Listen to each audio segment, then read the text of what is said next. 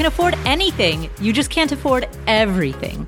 Every choice carries a trade-off, and that is true not only for your money, but also for your time, your energy, your attention, any limited resource that you need to manage. And that opens up two questions. First, what matters most?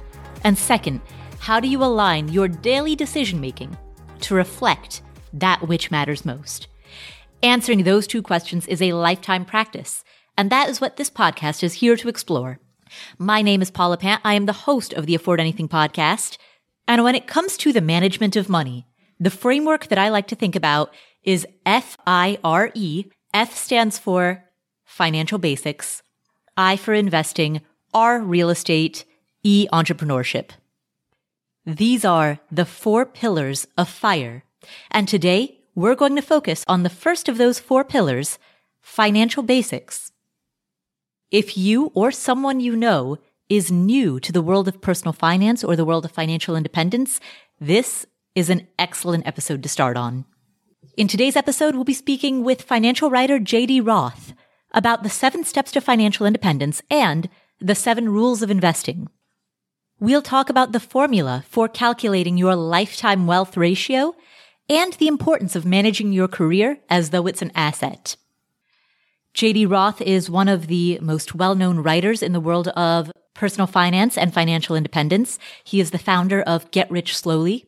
And recently, he partnered with both Audible and The Great Courses to create an Audible Great Course on financial independence. Here he is, J.D. Roth, to discuss that first of 4 pillars of FIRE, financial fundamentals. Hi, JD. Hey, Paula. How are you? I'm great. How are you doing? I'm doing awesome. JD, you wrote 10 lessons about financial independence. Let's dive right in with the establishing question. What is financial independence? How do you define it? Well, I define it like most people in the financial independence movement do, and that is financial independence means you have saved enough that you are able to live on your invested assets for the rest of your life. So the money you have in your retirement accounts or in your investment accounts or the income you're generating from your real estate properties, for example, you have enough that if you wanted to, you could stop working now and just live on that income for the rest of your life. How does that work in an environment and in a life in which expenses naturally fluctuate across a person's lifetime? The short answer to your question is when most people plan for financial independence, or they plan for early retirement, they don't plan for fluctuating expenses. And I think that's a mistake. And so it's an interesting point that you bring it up. Most people plan for kind of flat expenses over time that gradually increase with inflation, perhaps, or maybe because they expect healthcare expenses to increase with time. But they don't plan for the fluctuating expenses. I think this brings up an excellent point. So you asked me about my definition of financial independence, and I gave it to you. But in reality, I don't think that financial independence is one specific point or one specific place or one specific event. Yes. Financial independence is a continuum. And along this continuum, there are all sorts of milestones. But it's not like you just magically reach a certain amount of savings and angels sing in a choir from on high and your life is magically changed. That's not how it works. You gradually achieve financial independence even at a young age when you're no longer reliant on your parents' support for, say, tuition or for housing. That's a degree of financial independence. When you no longer carry any sort of consumer debt, no credit card debt, no car loans, that's a degree of financial independence. If you have a mortgage and pay off your mortgage, that's another degree of financial independence. So there are all sorts of different degrees. It's a continuum. It's a gradual process, I guess. But, most people want that quick and easy definition. Right. Oh, so I'm glad that you brought that up. So I'm going to jump ahead to a question that I wasn't planning on asking until later. It's that spectrum that you wrote about. The 7 stages of financial independence. Let's go through those 7 stages. Okay. The first stage, as you mentioned, is complete financial dependence, like the kind that we experience when we're all 5 years old. Exactly. Most people, as they grow up, they kind of break out of that dependence, this financial dependence on their parents, right? Some of us do it in high school. We get jobs in high school and we start saving money for college or saving money for a car or saving money for an apartment. For some people, including me, this dependence lasts a lot longer. Financial dependence also occurs if you're taking out debt to support your lifestyle. So in my case, when I went off to college, I was no longer dependent on my parents for money. I had scholarships and I was taking care of college myself. But I developed a bad habit with credit cards and then other forms of consumer debt. So I was still in this first stage of financial freedom, or lack of freedom, actually, because I was dependent on other people, in this case, the credit card companies, to support my financial lifestyle. And that's why stage 2 is solvency. Yeah. Solvency is when, okay, I am able to meet my financial commitments myself without anybody's help. This occurs when your income is greater than your expenses, right? So you're no longer taking on additional debt. You still might have some debt that you need to pay off, but you're not adding additional debt to your workload. To me, this gap between what you're earning and what you're spending, this is the fundamental piece of personal finance. It took me a long time to realize that this is the most important thing, but it is. And I think you call it the gap or something like that. I do, yeah. I do. Mind the gap, grow the gap, invest the gap. Yep. That gap is absolutely by far the most important thing. There are other things that are important, no question, but that gap drives everything. So how does solvency differ from stability? With the solvency stage, you still have this high interest debt. So you're no longer taking on any new debt. Your income exceeds your expenses, but you're still working to pay down those credit cards or those high interest loans, right? In stage 3, which I call stability, you've repaid that high interest consumer debt and you've started taking other constructive steps towards building a sound financial life. So that means you've established an emergency fund, for example. You're paying down what we term good debt oftentimes, like, college loans and mortgages and so on. But you've eliminated everything else, all this other high interest stuff, and you're building a buffer to protect yourself from unfortunate events like, a pandemic. This is when you're stable. It's like you're building this firm foundation to support your financial future, your early retirement or your financial independence or whatever other goals you might have. So a person matures out of complete financial dependency. They go into being solvent. And then from solvency, they go into really achieving financial stability. So at that point, they've got no high interest consumer debt. They've got some emergency savings. They're continuing to save. Maybe they've got some low interest loans, but for the most part, they have financial stability. Now, after that, in the 4th stage, they flourish into agency. What happens in this new rung of the ladder? Well, agency is very, very exciting. So at this point, you don't actually have financial independence yet. You don't actually have enough saved that you could quit your job and just live off your investment returns. But you do have enough saved that you have the ability to say no to certain things or to say yes to other things. So when I say you have agency, it's like you have free agency.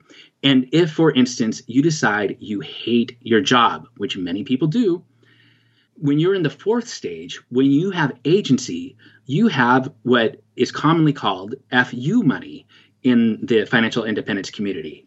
You can say, screw you to your boss. I am out of here because I have so much money saved that I don't care if I lose my job. Yes, it's going to be a pain in the butt, but I know that I have enough saved to support myself while I go out and find a different job.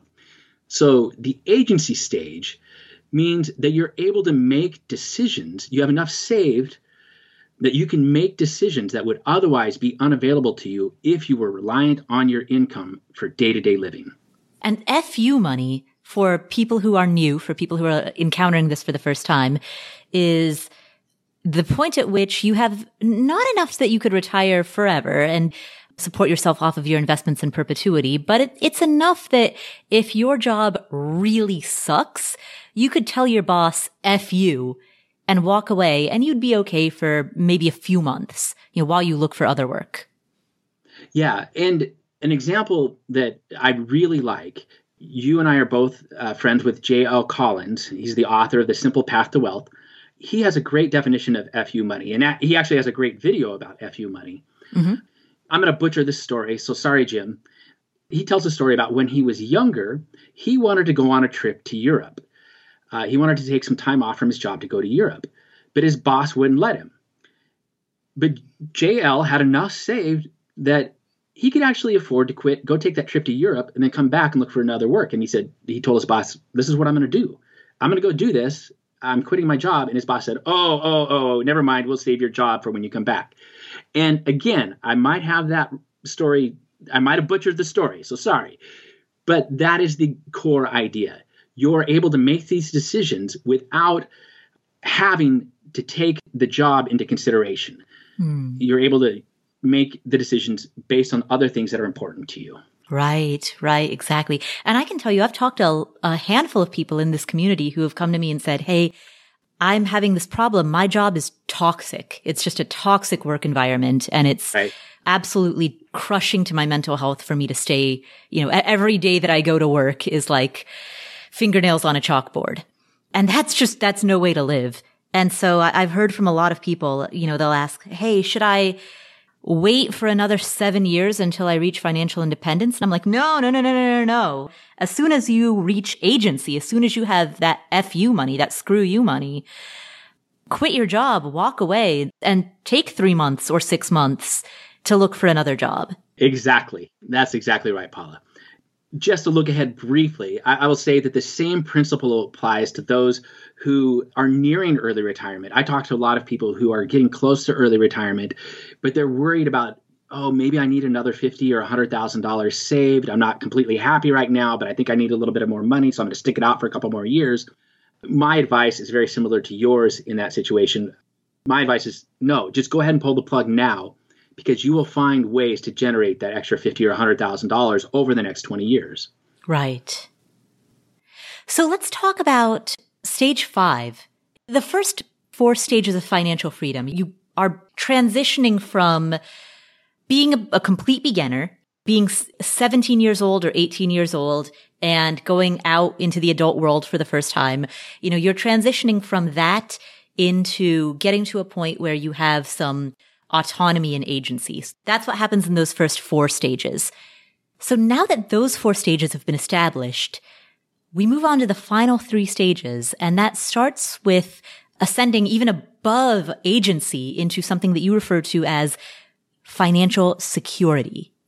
I guess this is what I would call lean fire. Yes, exactly.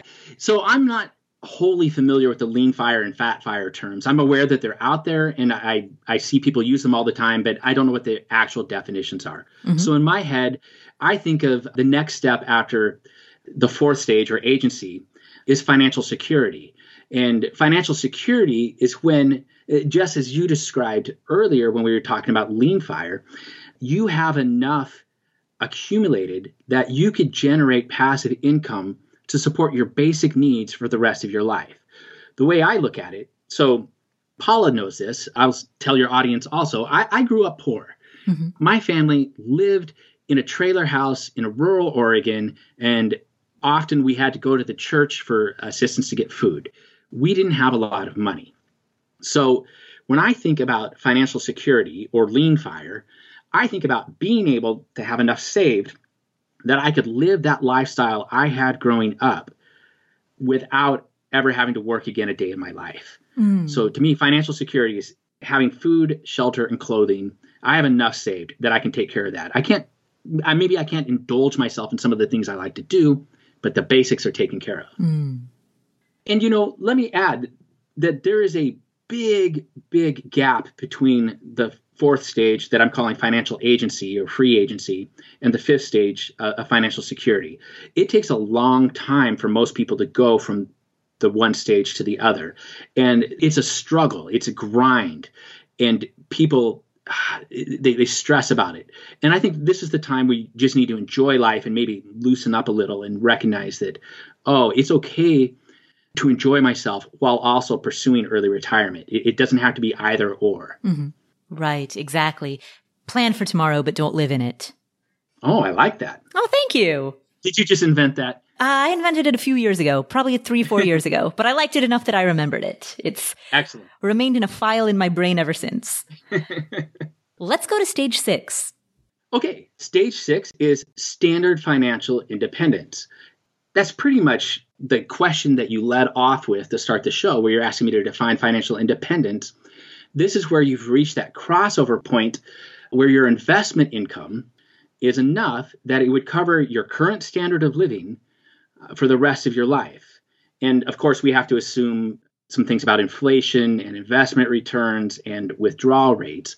But based on these assumptions, or whichever assumptions you choose to make, you have enough saved to cover your current expenses for the rest of your life.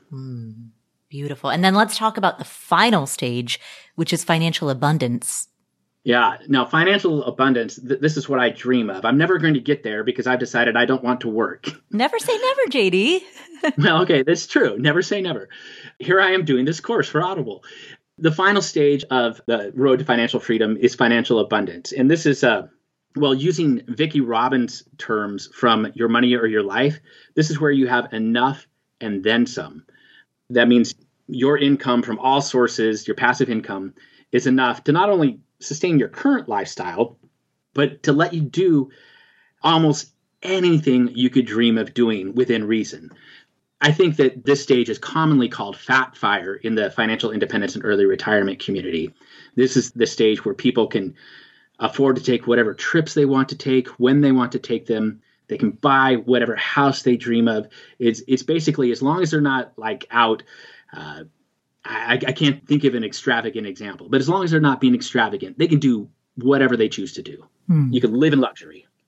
So zooming out, the premise behind these 7 stages is the core idea that financial independence is not one fixed static point, but rather a spectrum. Absolutely. I think of it as like a roadmap, basically. You know where you want to go further down the road. A core part of my curriculum, as you know, is getting people to think about their purpose. Why is it that they want to retire early? Why do they want financial independence? Why do they want money in the first place? And so you have that end in mind. And as long as you keep that end in mind and you make smart financial choices, you will travel along this road. You will go down this continuum and reach these different stages of financial independence. And for some people, depending on what their goals are, they might not actually want to get to, say, financial independence or financial abundance. I said just a moment ago that I don't want to work anymore. So I don't care about that final stage of financial independence. I don't care about being fat fire. I'm happy where I am. And I just had a phone call with my brother over the weekend, and he's not even in stage 3. He doesn't have FU money, or I guess that's stage 4. He doesn't have enough money to quit his job, but he's very, very happy. And honestly, Paula, that is what I think this is all about, is figuring out what is it that makes you happy, and then getting to that stage on the road to financial freedom that allows you to have that happiness.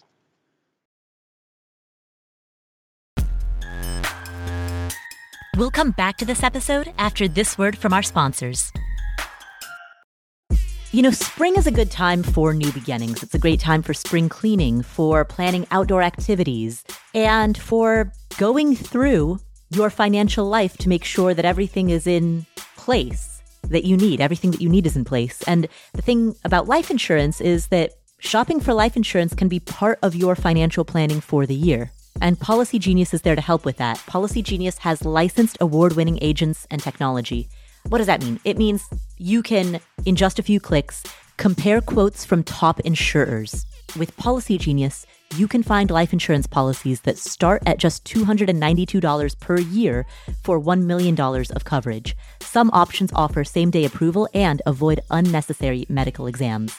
Policy Genius works for you, not for the insurance companies. They don't have an incentive to recommend one insurer over another. And they have thousands of 5-star reviews on Google and Trustpilot. Save time and money and provide your family with a financial safety net using Policy Genius.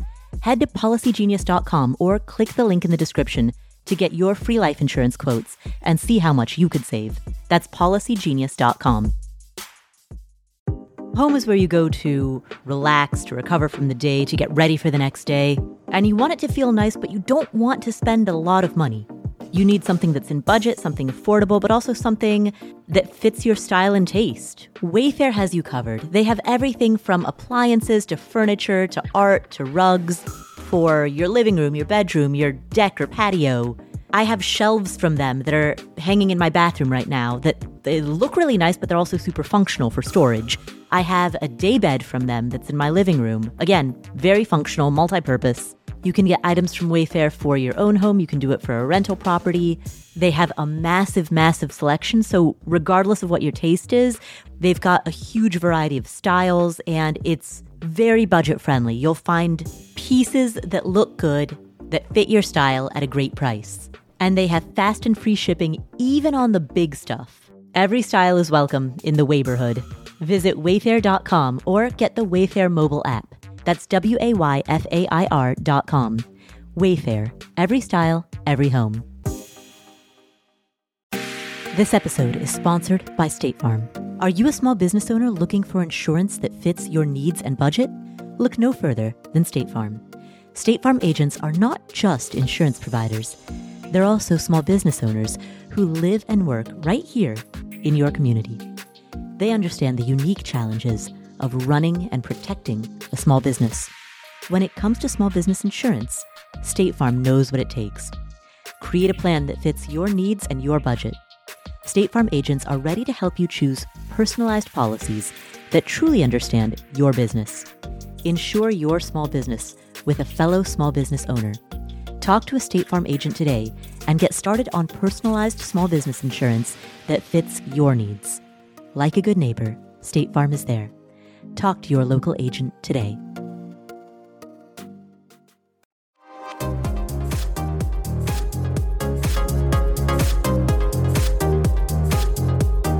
Another concept that you discuss is what you refer to as the lifetime wealth ratio. Let's talk about this calculation. Let's do it. This is actually something that I learned from your former podcasting partner, Jay Money. Oh, nice. Your lifetime wealth ratio is kind of a fun number. It doesn't really mean much, right? But it's a fun yardstick to use to compare yourself to other people. So it compares how much you have today with how much you've earned during your years of work. It's basically a way to look at how much wealth you've managed to create and hold on to and compare it to how much you've actually generated in your life. So how do you make this calculation? To calculate your lifetime wealth ratio, you have to crunch some numbers. The first number for me is pretty easy to find, and I think for you it'd be pretty easy to find, but maybe for some of your listeners it's not. Mm-hmm. The first number you need is your net worth. Mm-hmm. To compute your net worth, the basic formula is you take your assets and subtract your liabilities, and the result is your net worth. So everything you own minus everything you owe, whatever's left over is your net worth. That's the first number you need. The second number you need is how much you've earned over the course of your lifetime. And most people don't keep track of that. I don't keep track of that. I don't think you keep track of that. Nope. So you have to make a best guess. In my case, the best way I found to make a guess at this is to go to your Social Security account. The U.S. government Social Security site is excellent. And if you create, or if you already have and you log into your My Social Security account, you can look at your lifetime earnings, your lifetime Social Security earnings. And for most people, that's going to be a really good gauge of how much you've earned. Just total those numbers up, look at those numbers, total them up, and that'll tell you how much you've earned in your lifetime.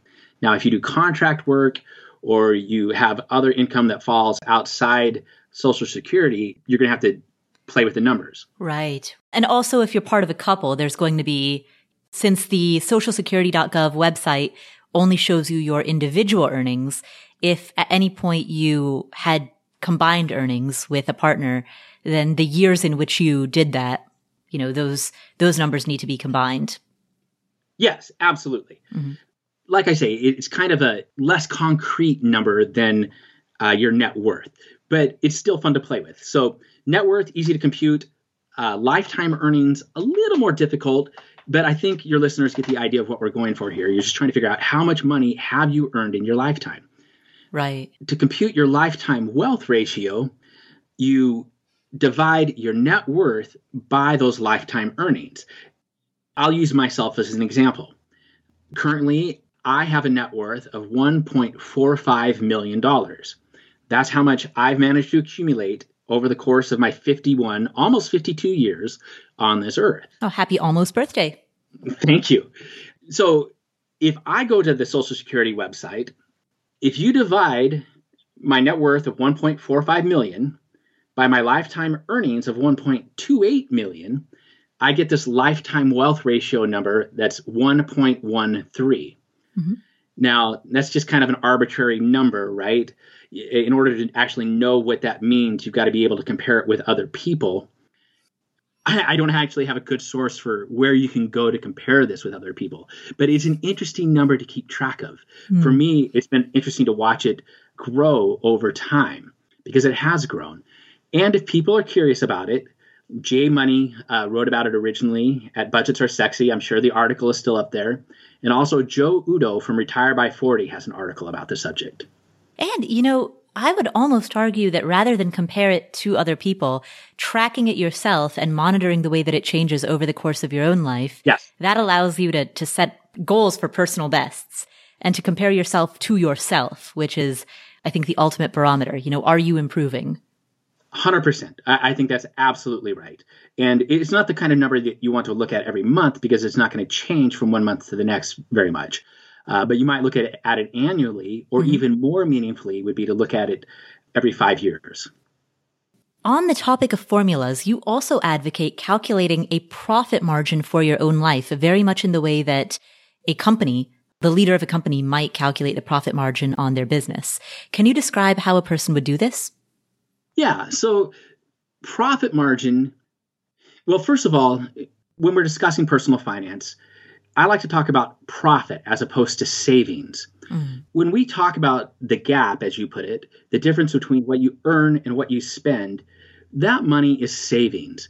But savings is really dull. Right. When you hear about savings, you think about your grandfather or your grandmother trying to encourage you to put money in a bank account. Savings often is just deferred spending. There are many in the financial independence community who chafe against this idea that savings is sacrifice because you're not really sacrificing anything. You're just delaying, mm-hmm. you're deferring gratification. So savings in the personal finance world is the exact same thing as profit in the business world. Right. If you run a business and you earn more than you spend, you have a profit. Mm-hmm. We just happen to call it savings in the personal finance world, and that's boring. So when I talk about a personal profit margin is the exact same as a business profit margin. I talk a lot about how if one person saves $5,000 a year, that sounds great. I save $5,000. But is it really great? It really depends. If your income is $25,000 a year and you save $5,000, well, that's pretty good. I think we can all recognize that that's pretty good. But if your income is $250,000 and you're only saving, or you only have a profit of $5,000 a year, well, that's not very good at all, at least not in my book. Using the example I just mentioned, if you have a $5,000 profit on a $25,000 income, if you manage to save $5,000 after earning $25,000, then you divide that $5,000 into $25,000 and you get 20%. You have a 20% profit margin. Or, as we say in personal finance, that is your saving rate. It's really this saving rate or this profit margin that drives, it's like the engine that drives all of the financial independence movement, all of the early retirement movement. And honestly, even if you're not interested in financial independence or early retirement, it drives everything else that you're able to do in your life. How quickly you're able to achieve your financial goals is this notion of a personal profit margin. Right. So essentially, in your framework, profit margin is interchangeable with savings rate. But by using that terminology and applying that terminology to your own personal life, it helps you be the CFO of your own life. Absolutely. From my experience, and this is in talking with hundreds of people, maybe thousands of people over the past decade about personal finance, people find savings rate really boring. They're like, yeah, whatever. But if I start talking about profit margin or begin talking in terms of treating your personal finances as if you were a business, as you said, being the CFO of your own life, they change their mindset. I see it in their face. They go from being bored to being excited. Now, shifting gears a little bit to discuss the concept of saving in the conventional sense of that word, saving defined as a reduction in spending.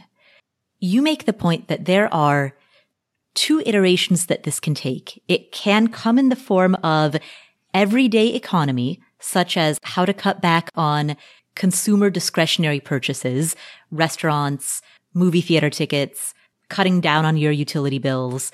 And these are small wins that are unintimidating and tend to demand most of the focus of internet financial literature.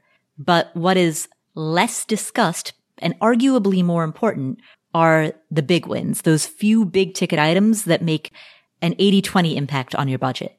Can you discuss those big wins? Sure, you bet. I think that frugality is absolutely a terrific skill, is an essential skill, and it helps people save money, by which I mean accumulate more money. And that's the stuff that you were talking about with the small wins. So yes, that's important. But it's even more important to get the big wins right, the big things. And I think of there being three essential big wins. The first one, not in terms of size, but as in terms of how easy it is to tackle, is transportation. Transportation, generally speaking, makes up about 17% of the average American household budget. And this is according to U.S. government figures.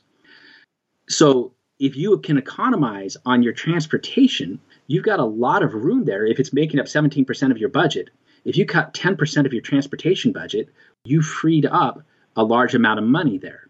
So the average American family, I'm going to use some approximate numbers, makes around $50,000 a year.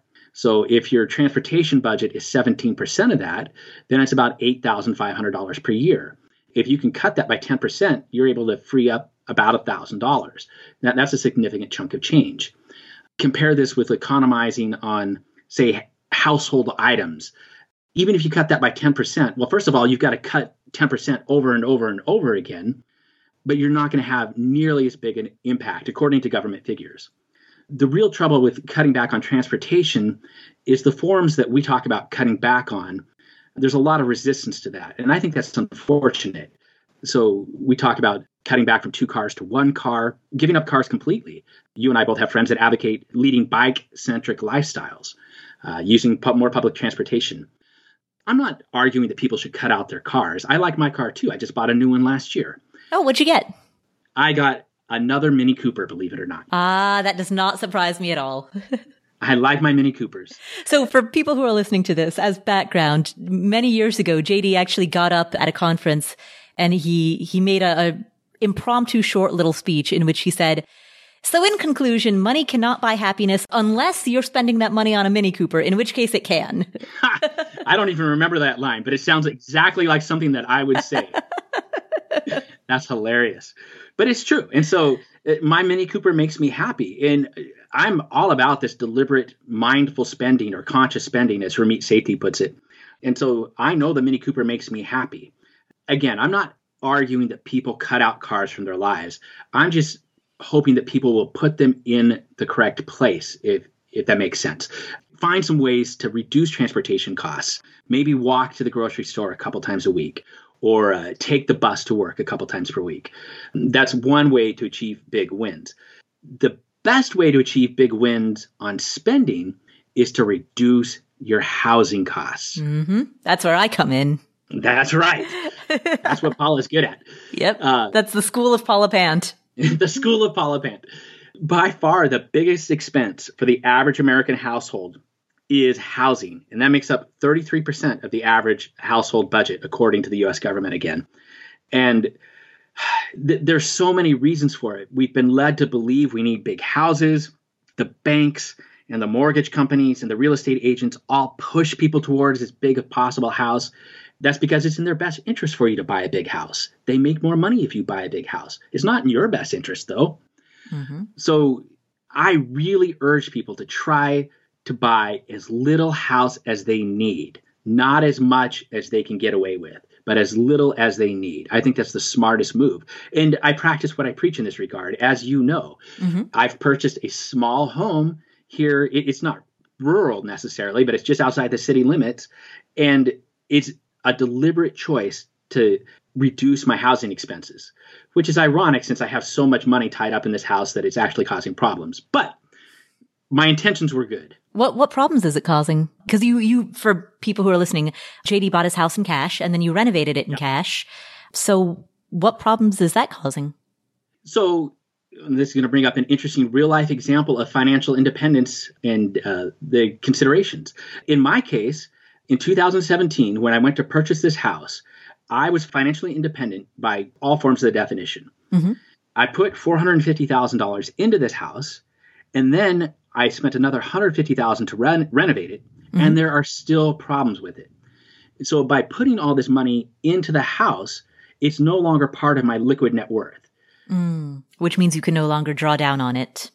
Correct. So I put myself in a situation where I have $210,000 to get me the next 7.5 years until I can access my retirement accounts without penalty.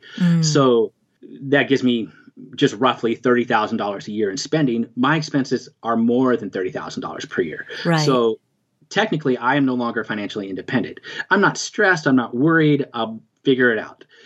But it's an example of what happens when you spend too much on housing. And it's ironic because I'm using this small house as an example of spending less on housing, because that's what I was trying to do. I was trying to spend less. Right. Well, I mean, and arguably, you've made use of that money insofar as you don't have a P&I payment on your home. You don't have a principal and interest payment. You only have to pay out of pocket for property taxes and homeowners insurance. So tying up that money creates a reduction in expenses, but were that money to be in the market generating returns in excess of the interest rate on a mortgage, you could draw down on a portion of those returns and have more to live on. Yeah, exactly. Again, I'm not too stressed, but it's an interesting case study of how cash flow is actually pretty important when you're doing the financial independence calculations. And, my net worth is fine. And worst case scenario, I sell the place, free up some cash, take out a mortgage for the house instead of paying in cash, and skate by for the next 7.5 years that way. But I'm hoping to find other creative ways to not have to worry about it. What other creative ways are you thinking about? Well, writing more books, for example. Oh, yeah. Interesting. Pursuing other passions. I actually think that for my own mental health, because like Paula, I'm a solitary blogger who sits alone in his underwear, just like Paula sits alone in her pajamas. We just sit alone all day and we do our thing. You do it with your podcast. I do it with the writing. I need some more human contact. And it turns out I need a little bit more cash. So I'm like, I could work at Starbucks. I think this is almost the definition of barista fire or lean fire. I was about to say, you sound to me like you're lean fire. You're lean fire for your basics and then barista fire for everything else. Yeah. The real thing I'm doing, though, this year, for example, in 2021, I'm doing a spending moratorium. I'm still buying the necessary expenses, but I'm not buying books. I'm not buying movies. I'm not buying furniture. I'm just focusing on the basic expenses. I want to see what are my actual expenses. And maybe they're lower than I think, and I don't have to come up with these crazy creative ideas. Interesting. So you're basically trying to assess through a real world test what your lean fire number is by instituting the spending moratorium. I hadn't thought of it in that way, but that is exactly what it is. Wow. Fascinating. What have been the preliminary results? I don't know. We are recording this on Monday, March 1st, 2021, which means today is the day that I would normally do my personal finances in Quicken, but instead I'm talking with my friend Paul. But I could manage my money if I didn't have to record this podcast. That's right. I should add that there's a third and final big win that's not actually related to the spending side of the equation, but to the income side. And that big win actually is your income. So a lot of people, in fact, most people, when they're looking to increase that gap between their earning and spending, they focus exclusively on the spending. That's great, but there's only so low that you're going to be able to get your expenses. I mean, you and I just talked about how I'm experimenting with what my lean fire number is, right? Mm-hmm. So once you've got that spending as low as you can go, the only other place you can look to increase the gap is your expense or is your income.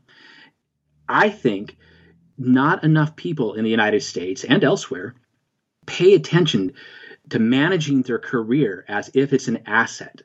They don't ask for raises. They don't learn how to negotiate benefits. They don't experiment with trying to find better jobs or higher paying jobs outside their current niche. I think there are a lot of different things that people can do to increase their income. JD, you also write about a wealth snowball. Now, many people have heard the term debt snowball before, but what is a wealth snowball? Well, the wealth snowball is taking the same ideas that apply to the debt snowball and using them to build your financial future. From my experience, my personal experience, and my experience talking with other people, a lot of times those folks who choose to do the debt snowball, to pay off their debt in this gradually accelerating manner, they get their debt paid off, they reach the end, and they're like, well, what do I do now? All right. And quick timeout for the people who are brand new and do not yet know what a debt snowball is. Can you, in one sentence, quickly define it? Yes. Well, maybe not in one sentence, but one paragraph. Sure, in one paragraph. A debt snowball is when you put your debts in any given order. Different people use different methods. And then you choose one debt to tackle first. It could be the debt with the highest interest rate. It could be the debt with the lowest balance, whatever you choose. You pay the minimum balance on every debt except for this one that you're focusing on. You pay it off as quickly as you can. Then, once that's paid off, you take all this money you were throwing at that first debt and you throw it at the second debt. So you're actually paying the minimum balance plus all this extra amount. And then once that's done, you go to the third debt and the fourth debt. And it really does act like a snowball. I did this for myself when I was getting out of debt. The basic idea is as you work through your debts, you're gradually creating this huge wave of momentum to pay off the debt. It is a powerful thing. It's like a force of nature, like an avalanche.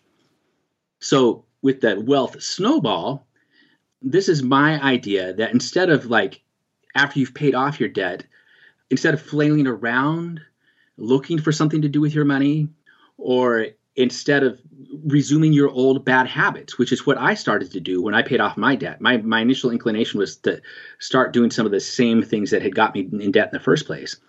Instead of doing those things, why not use this money and use the ideas that you already know from the debt snowball, use these ideas to build a wealth snowball? To start with, you might, for example, once you've paid off all of your high interest debt, decide to use the money to build a larger emergency fund. And then once you've got a larger emergency fund set aside, you might then tackle your retirement savings. As time goes on, as your income increases, as you become more disciplined with money, you'll have more cash to throw at your wealth snowball and to contribute to your retirement accounts and then eventually to non-tax advantaged investment accounts. So what you're saying is if a person has a variety of financial goals, rather than spread themselves thin and contribute a small amount to a long list of goals, they should contribute the minimum acceptable amount to every goal and then direct the fire hose of the bulk of their effort and focus and power at one goal and do that until it's done and then move to the next. Paula, I wish you could see my face right now. I have a big grin because that is not what I was saying, but I love that. That is a much better way of phrasing things and of structuring it. That's amazing. So, wow. Well, thank you. Yes. Basically, the idea with the wealth snowball is you're wanting to use compound interest, take advantage of compound interest and compound investment returns by throwing as much money as you can into your accounts so that your wealth grows more rapidly with time. But I love the idea of making minimum contributions to your most of your financial goals, but then choosing one to, as you said, turn the fire hose on. That's amazing. I love that idea. That's another approach. I love it. We'll return to the show in just a moment. Are you just doing it all at your company and you're thinking there's got to be a better way to get this all done?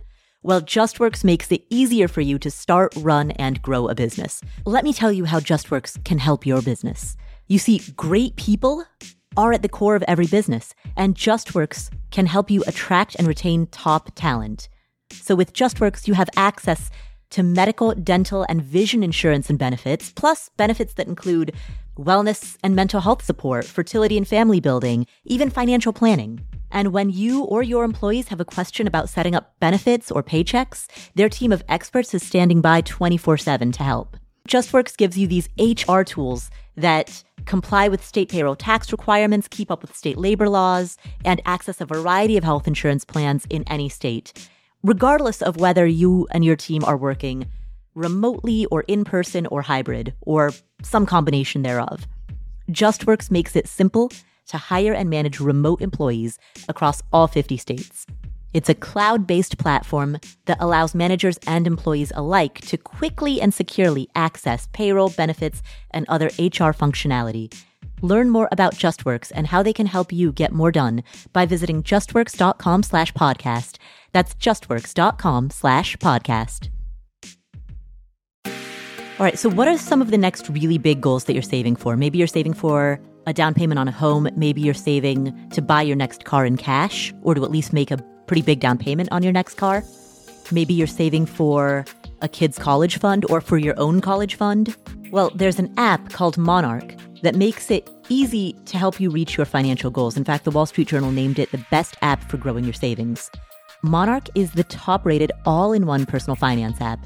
It gives you a comprehensive view of all your accounts, investments, transactions, and more. Create custom budgets, track progress toward financial goals, and collaborate with your partner. And now get an extended 30-day free trial when you go to monarchmoney.com/Paula. Monarch has a very simple, intuitive design. They have loads of built-in features that help you collaborate with your spouse or partner, with your financial advisor. You can invite them to your account at no extra cost. They'll get their own login info and a joint view of all of your finances. You can customize it to look exactly like you want it to look like. You can customize the types of notifications that you get. I've set mine up so that I only see the big ticket stuff. I personally don't want to see the little things. I just want to see big ticket items. So I've set up my notifications accordingly, but you can do it however you prefer. You can change the layout of your dashboard. You can make it your own. And Monarch will never sell your data to third parties or show you ads. After trying out Monarch for myself, I understand why it's the top-rated personal finance app. And right now, listeners of this show will get an extended 30-day free trial when you go to monarchmoney.com/Paula. That's monarchmoney.com/Paula for your extended 30-day free trial.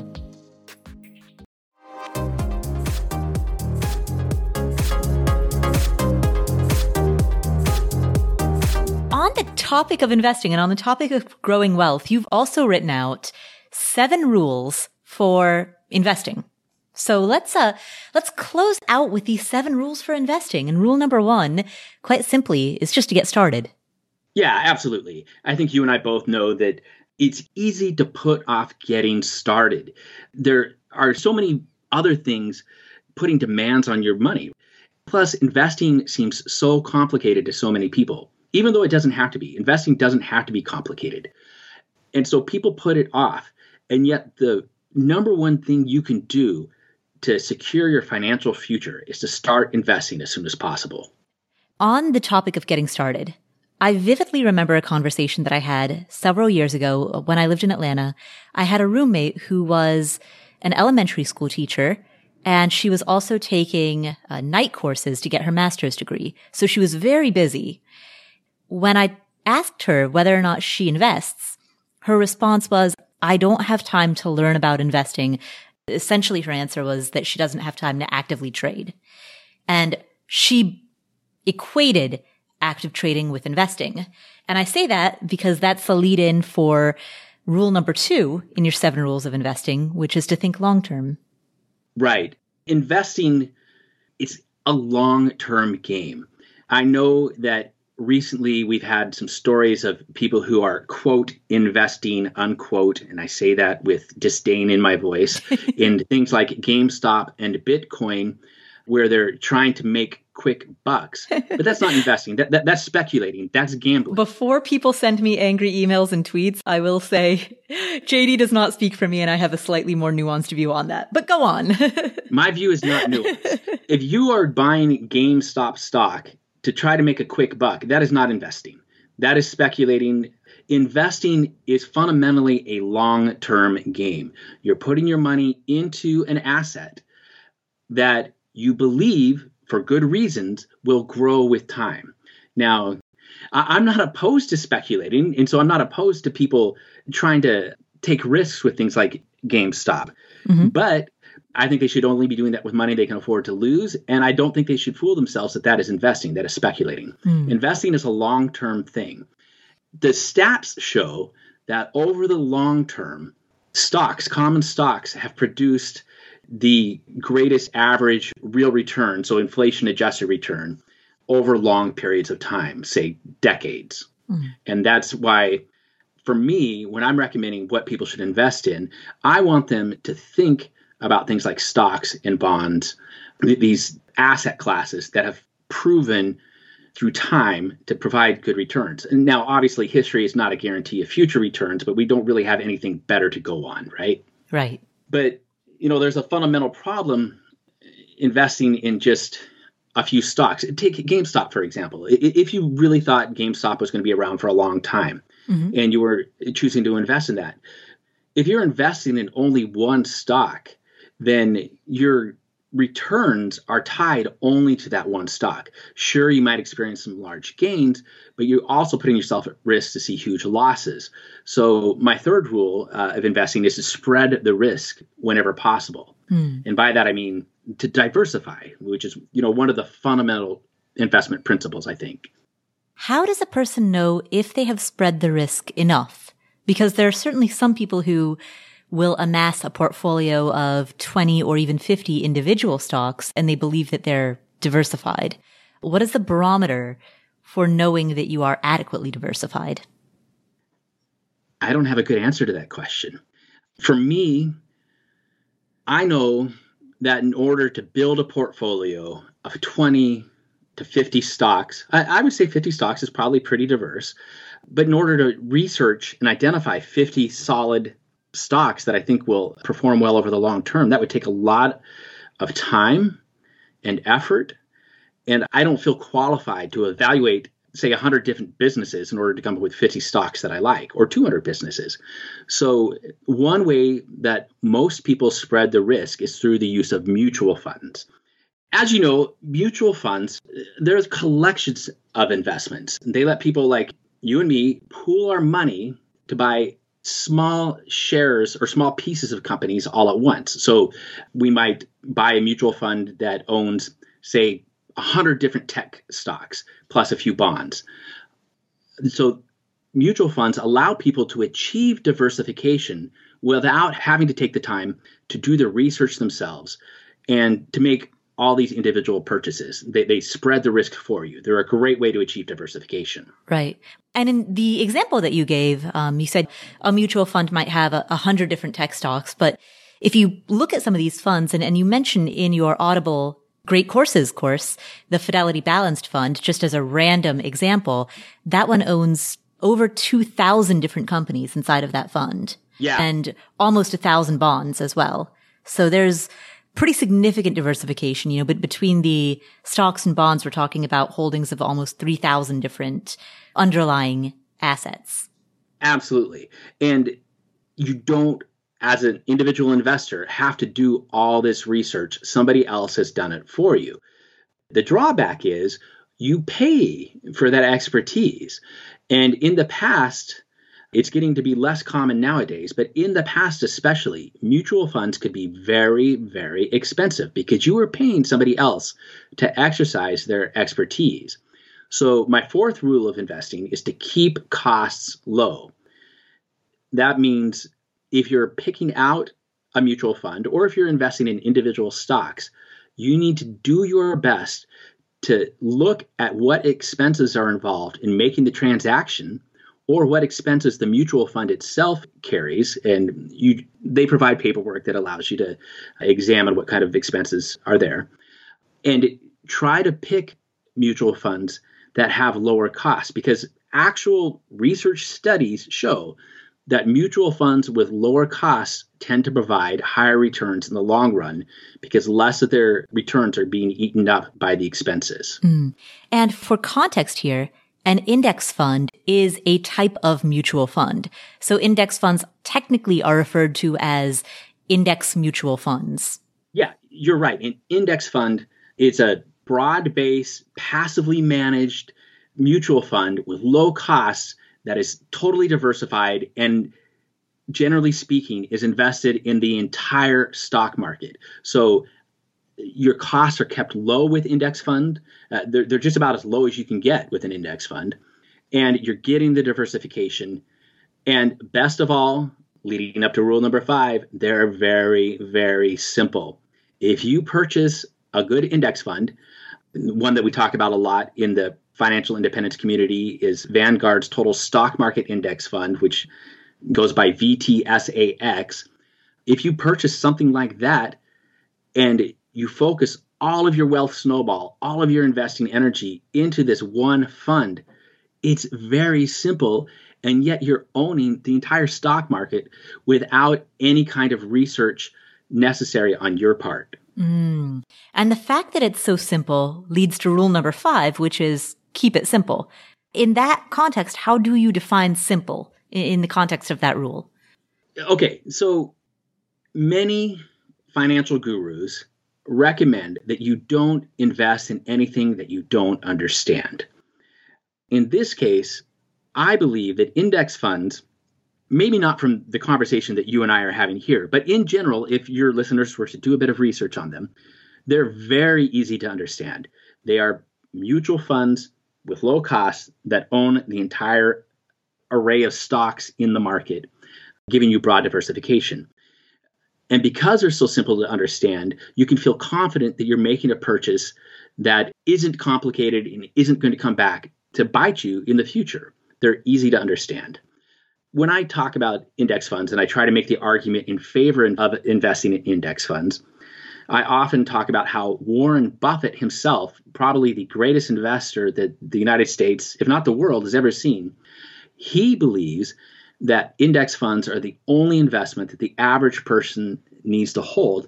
And in fact, in his will, he recommends that his wife take the money that she's left with and put it, I think it's like 90% into an index fund and then 10% into a bond fund or something like that. I don't know the exact specifications he's made, but Warren Buffett himself is a huge fan of index funds because they are simple and because they provide exposure to the entire stock market. All right. So index funds are simple to understand. They provide broad diversification at a low cost. As a result, they spare the average investor from having to do due diligence into a small number of 20 individual stocks or 30 individual stocks, which frankly, most people don't have time for.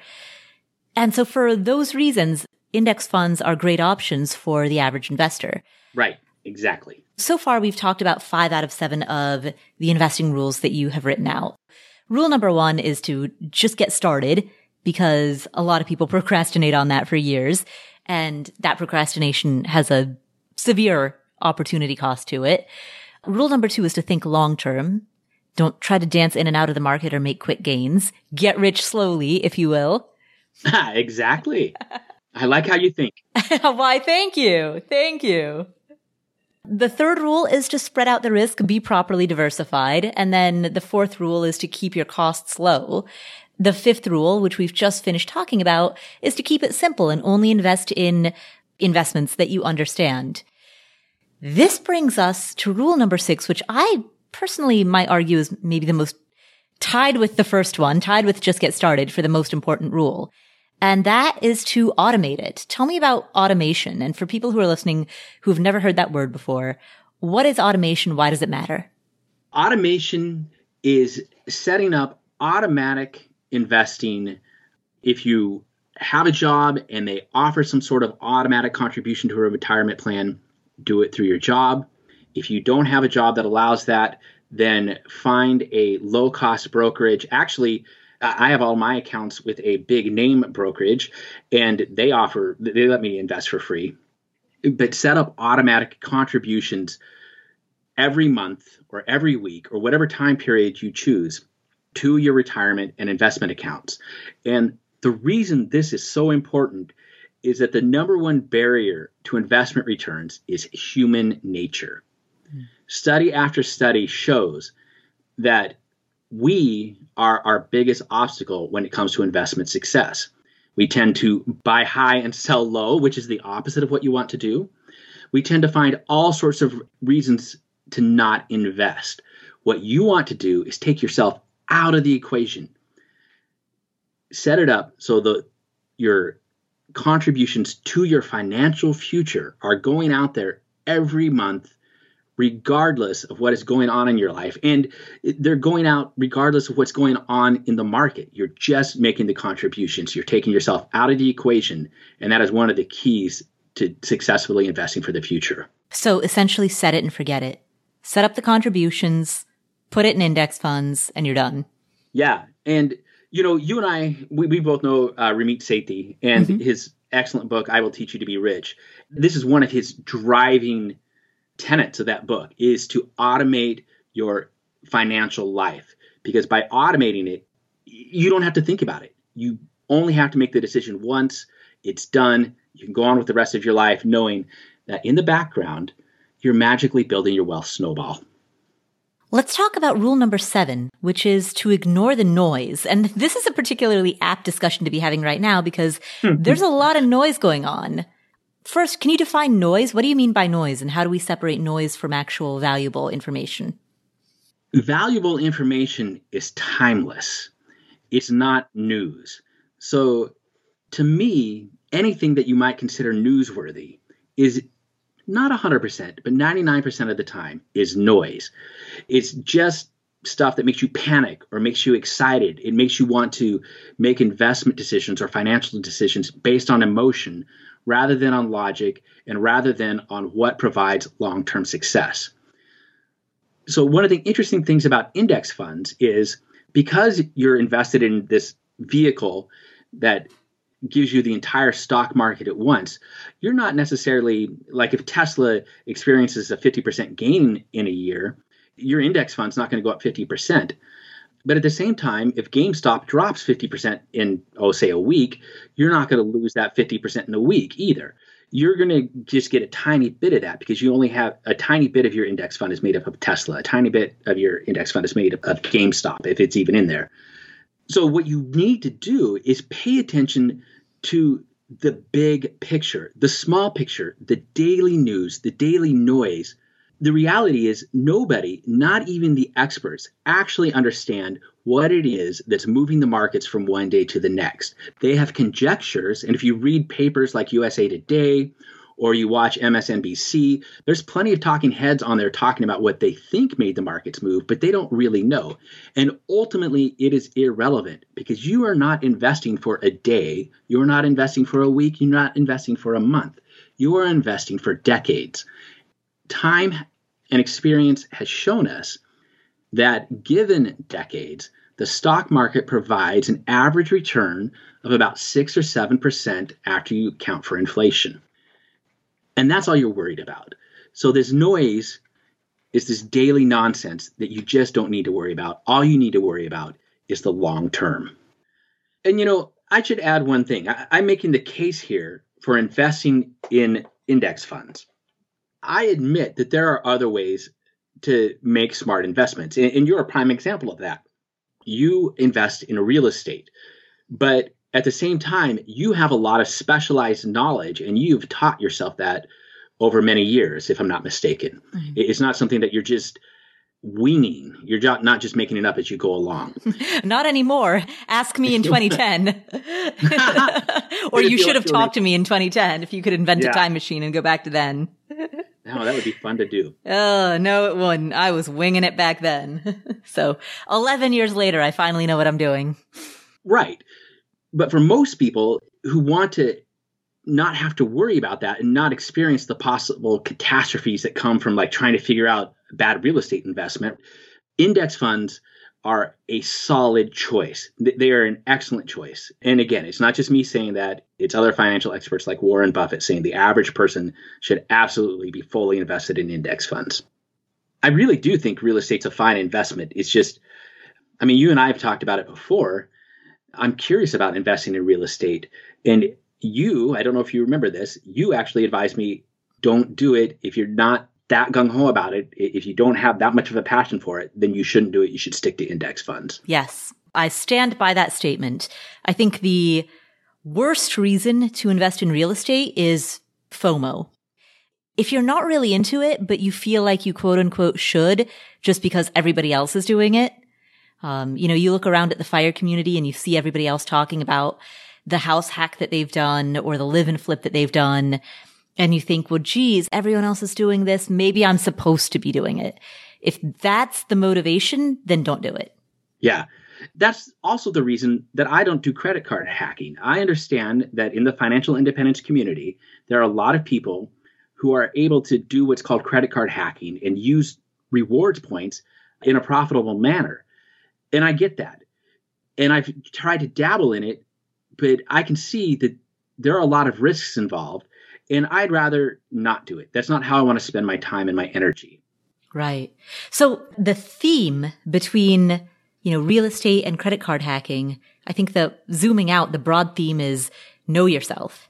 Yes, absolutely. There is no such thing as the right way to do it. It's creating a style that fits you, that fits your personality, your interests, the level of energy that you want to dedicate towards things. The quote unquote best investment is the one that's the right fit for you. Absolutely. Paula, that is true with almost all financial advice. I'm over here like jumping up and down silently, giving you thumbs up because that has literally been my philosophy since day one at Get Rich Slowly is do what works for you. Everyone's out there trying to tell you there's only one right way to do something. I'm sitting here trying to tell you that index funds are the best way to invest. There's no one right way to do any of this stuff. There are ways that are often more effective, and you should know that they're more effective and why they're more effective. But if for some reason it doesn't work for you, then it's okay to go with the second best choice. And the debt snowball is the classic example of that, because the Dave Ramsey debt snowball, where you pay off your lowest balance first instead of your highest interest rate first, that really upsets engineers. People like me who aren't engineering minded and we have bad psychology, it works. I tried for years to use the proper way, the right way to pay off my debt, and it didn't work. So when I use this suboptimal method and it gets the job done, that's the right path for me. Right. So do what works for you on all of this stuff. Right. Absolutely. And I think of the food and nutrition analogy. People can spend a lot of time and debate a lot of various theories around how to construct the quote unquote ideal diet. But if you're not going to stick to it, then who cares? The 80-20 good enough that you actually stick with is much better than the 99% perfect that you completely discard in favor of just a bunch of junk because you can't stick with something that's so theoretically perfect. Absolutely. You're 100% right. I just lost 30 pounds over the course of 6 months by basically heeding the advice you just gave, putting an 80-20 thing into practice and not denying myself anything, but just making sure that I was cutting my calories and, 80% of the days doing what was right. Oh, congratulations. Thank you. Well, let's talk about the 8th and final rule of investing, which is to review your accounts annually. What should that review entail? What should you be doing? Well, I don't think there needs to be any kind of formal procedure. For me, as much as I advocate setting it and forgetting it, as we discussed earlier, I also think it's a good idea as much as I advocate setting it and forgetting it, and as much as I advocate like ignoring the noise, the daily noise, I do think it's a good idea to once a year, at least once a year, probably once a quarter, to take a look at your account balances and to make sure that everything is where you want it to be. We talk a lot about asset allocation in the personal finance world. So if you're a person who is focused on a specific asset allocation, meaning you've got a certain amount in stocks, a certain amount in bonds, the end of the year is when you look at that and say, oh, well, maybe I need to shift some money around to bring things into balance because they've got out of whack the last year. It's basically a time to sit down and make sure that the way you have your investments constructed is still meeting your goals and leading you to the financial future that you want. Right. And by virtue of that rebalancing, that is necessarily a contrarian approach. Rebalancing is the act of selling high and buying low, which is a great way to manage money, but it's antithetical to our impulses. Yeah. I had never thought about it. It is fundamentally contrarian. You are absolutely right. Well, thank you so much, JD, for joining us. Your Audible course is part of the Great Courses series. What is the Great Courses series? Well, Audible, of course, is the platform for audiobooks that's now owned by Amazon. The Great Courses is actually a wholly different company. It used to be called the Teaching Company. And now for decades, it's been providing college lectures. It used to be on cassette tape, then CDs, and now you can get them digitally. They're that old? Oh, yeah. They're cassette tape old? Yes. I was buying Great Courses back in the 1990s on cassette tape, and I'm sure they're older than that. So I own dozens of the Great Courses, and most of them are about history, like medieval Europe. And I've been listening to one lately about the history of the United States that I find fascinating. So the Great Courses started off doing just college lectures and has gradually expanded into an array of other topics. And they've collaborated with Audible to create some what are called Audible Originals. And my course, How to Achieve Financial Independence and Retire Early, is one of those courses. When they came to me and asked me if I wanted to create this 5-hour course about financial independence, I was like, wow, this is a chance for me to try to distill all of my knowledge into this one 5-hour course. That's pretty exciting. That's awesome. That's really cool. Audible Originals are great. So it's, I think, a huge honor that you were asked to create one. Yeah, I felt honored indeed. It was very exciting. It's kind of like a dream come true. Excellent. We will put a link to your Audible course on financial independence in the show notes for today's episode. Where else can people find you if they would like to know more about you and find your writing and see what you're up to? Well, I'm always poking around at getrichslowly.org, which is my personal finance site.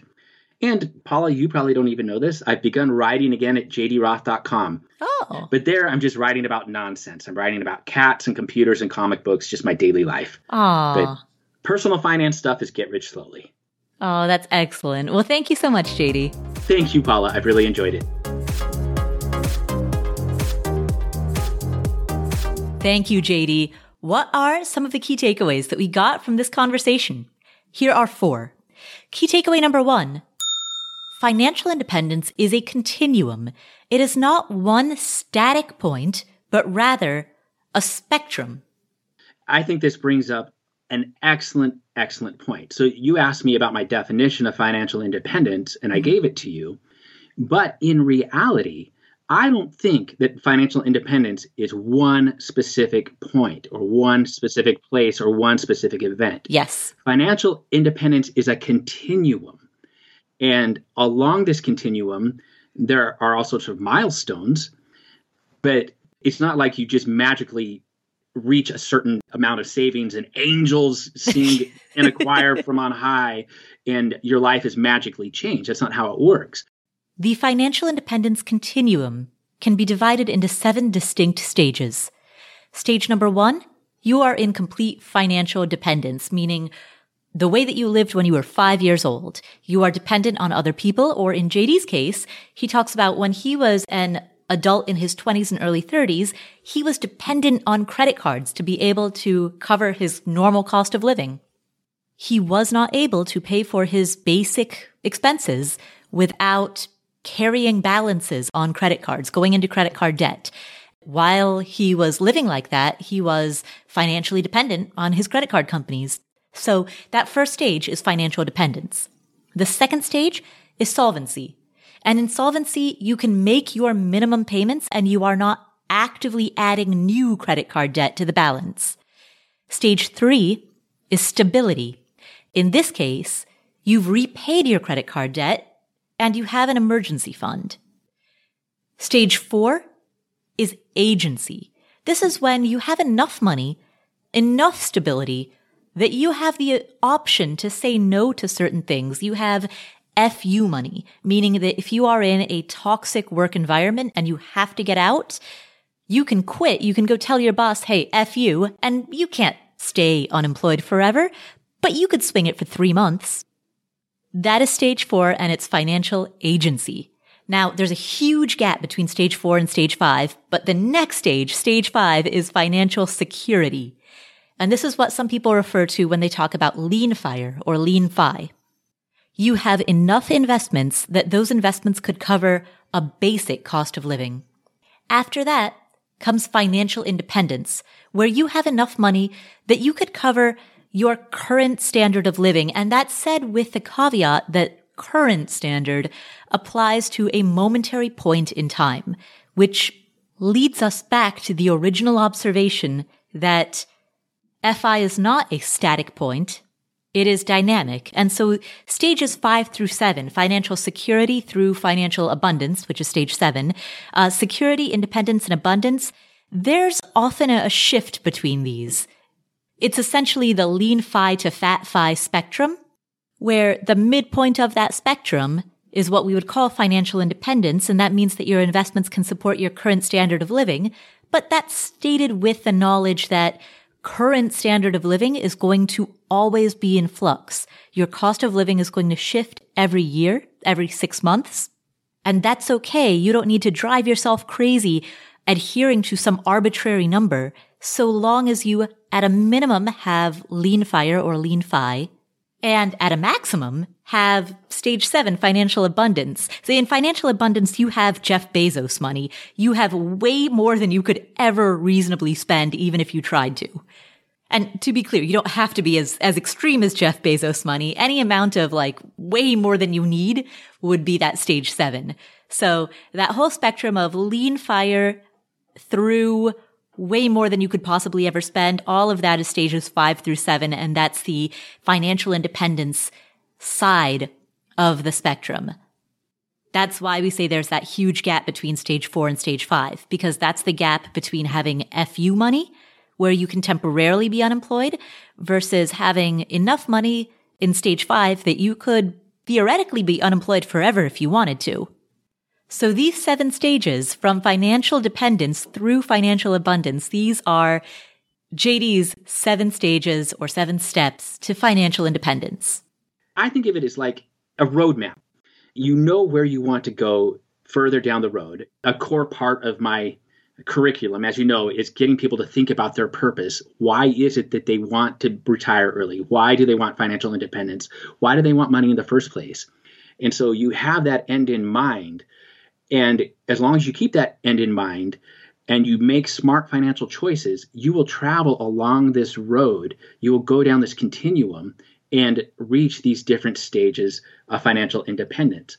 And for some people, depending on what their goals are, they might not actually want to get to, say, financial independence or financial abundance. I said just a moment ago that I don't want to work anymore. So I don't care about that final stage of financial independence. I don't care about being fat fire. I'm happy where I am. And I just had a phone call with my brother over the weekend, and he's not even in stage 3. He doesn't have FU money, or I guess that's stage 4. He doesn't have enough money to quit his job, but he's very, very happy. And honestly, Paula, that is what I think this is all about, is figuring out what is it that makes you happy, and then getting to that stage on the road to financial freedom that allows you to have that happiness. And so that is key takeaway number 1. FI is a continuum. Key takeaway number 2. Calculate your lifetime wealth ratio. This is a ratio that compares how much you have today to how much you've earned throughout your life. This ratio compares your net worth against your lifetime earnings. It's not the kind of number that you want to look at every month because it's not going to change from one month to the next very much. But you might look at it annually, or even more meaningfully would be to look at it every 5 years. Now, if you recall, JD and I had a discussion about what exactly would a good answer be. And the fact is there isn't a barometer of a good answer versus a bad answer, a good ratio versus a bad ratio. The way to make use of this figure, regardless of what your ratio turns out to be, is to consistently track it and see how you compare against yourself over time. So if you calculate this number right now and you calculate it again 5 years from now, have you improved? Are you in a better position 5 years from now than you are today? So long as this number steadily improves over the span of your life, then you're on the right track. Now, year over year, there may be fluctuations because there might be a recession, the stock market might crash. You could do everything right and watch your net worth go down over the short term. That's the reality of having money in the market. But over a longer window of time, it should, across the graph of your life, track upward. So that is key takeaway number 2. Calculate your lifetime wealth ratio. Key takeaway number 3. Manage your career as if it's an asset.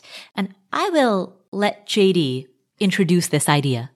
A lot of people, in fact, most people, when they're looking to increase that gap between their earning and spending, they focus exclusively on the spending. That's great, but there's only so low that you're going to be able to get your expenses. I mean, you and I just talked about how I'm experimenting with what my lean fire number is, right? Mm-hmm. So once you've got that spending as low as you can go, the only other place you can look to increase the gap is your expense or is your income. I think not enough people in the United States and elsewhere pay attention to managing their career as if it's an asset. They don't ask for raises. They don't learn how to negotiate benefits. They don't experiment with trying to find better jobs or higher paying jobs outside their current niche. I think there are a lot of different things that people can do to increase their income. Building wealth requires growing the gap between what you earn and what you spend. And there are only 3 ways to increase that gap: earn more, spend less, or a combination of both. Spending less is the immediate win. It's the low-hanging fruit, but earning more has incredible upward potential. Developing a side hustle or creating a small business, the entrepreneurship part of FIRE, F-I-R-E, the last letter, that E part, that's a great way to earn more. In addition to that, you can also manage your career in the way that you manage your portfolio. Learn to negotiate. Look for other companies that could give you a promotion or a raise. Develop new skills. Invest in yourself. I know the phrase invest in yourself has been hijacked by various consumer discretionary industries and used to justify everything from face masks to scented candles. But investing in yourself in a very real sense means increasing your earning potential. Now, like any investment, it must be smart, it must be strategic. You can't just throw money at the problem and expect that throwing money at it will necessarily have a good ROI, but making a few thoughtful decisions about how you want to invest in yourself and in your education, and I mean that in the broad sense of the word, not simply school education, but your lifelong learning. These are ways that you can manage your career and manage your earning potential as an asset. It is how you manage your own human capital. And so that is key takeaway number 3. Manage your career and manage your earning potential broadly as though it's an asset, because it is. Finally, key takeaway number 4. Here are 7 rules associated with investing. The first is get started. The second is to think long term. The third is to spread the risk or diversify. The fourth is to keep costs low. The fifth is to keep it simple, meaning don't invest in anything you don't understand. The sixth is to ignore the noise, ahem, GameStop. And the seventh is to review annually. Now, even though these are referred to 7 rules for investing, Rules is meant not in the strict sense of the word, not in the letter of the law sense, but rather in a roadmap sense, because JD wraps this up with a philosophy that I also share, which is do what works for you. That has literally been my philosophy since day one at Get Rich Slowly, is do what works for you. Everyone's out there trying to tell you there's only one right way to do something. I'm sitting here trying to tell you that index funds are the best way to invest. There's no one right way to do any of this stuff. So those are 4 key takeaways from this conversation with JD Roth. Thank you so much for tuning in. My name is Paula Pant. This is the Afford Anything podcast. If you enjoyed today's episode, please share it with a friend or a family member. That's the single most important thing you can do to spread the message of financial independence. You can subscribe to the show notes by going to affordanything.com/show notes. And you can send somebody a copy of today's show notes by heading to affordanything.com/episode 305. Make sure that you hit subscribe or follow in whatever app you're using to listen to this show. And while you're there, please leave us a review. Thanks again for tuning in. My name is Paula Pant. This is the Afford Anything podcast, and I will catch you in the next episode.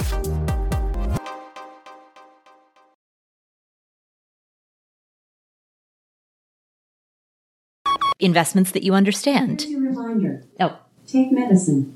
Alexa, stop.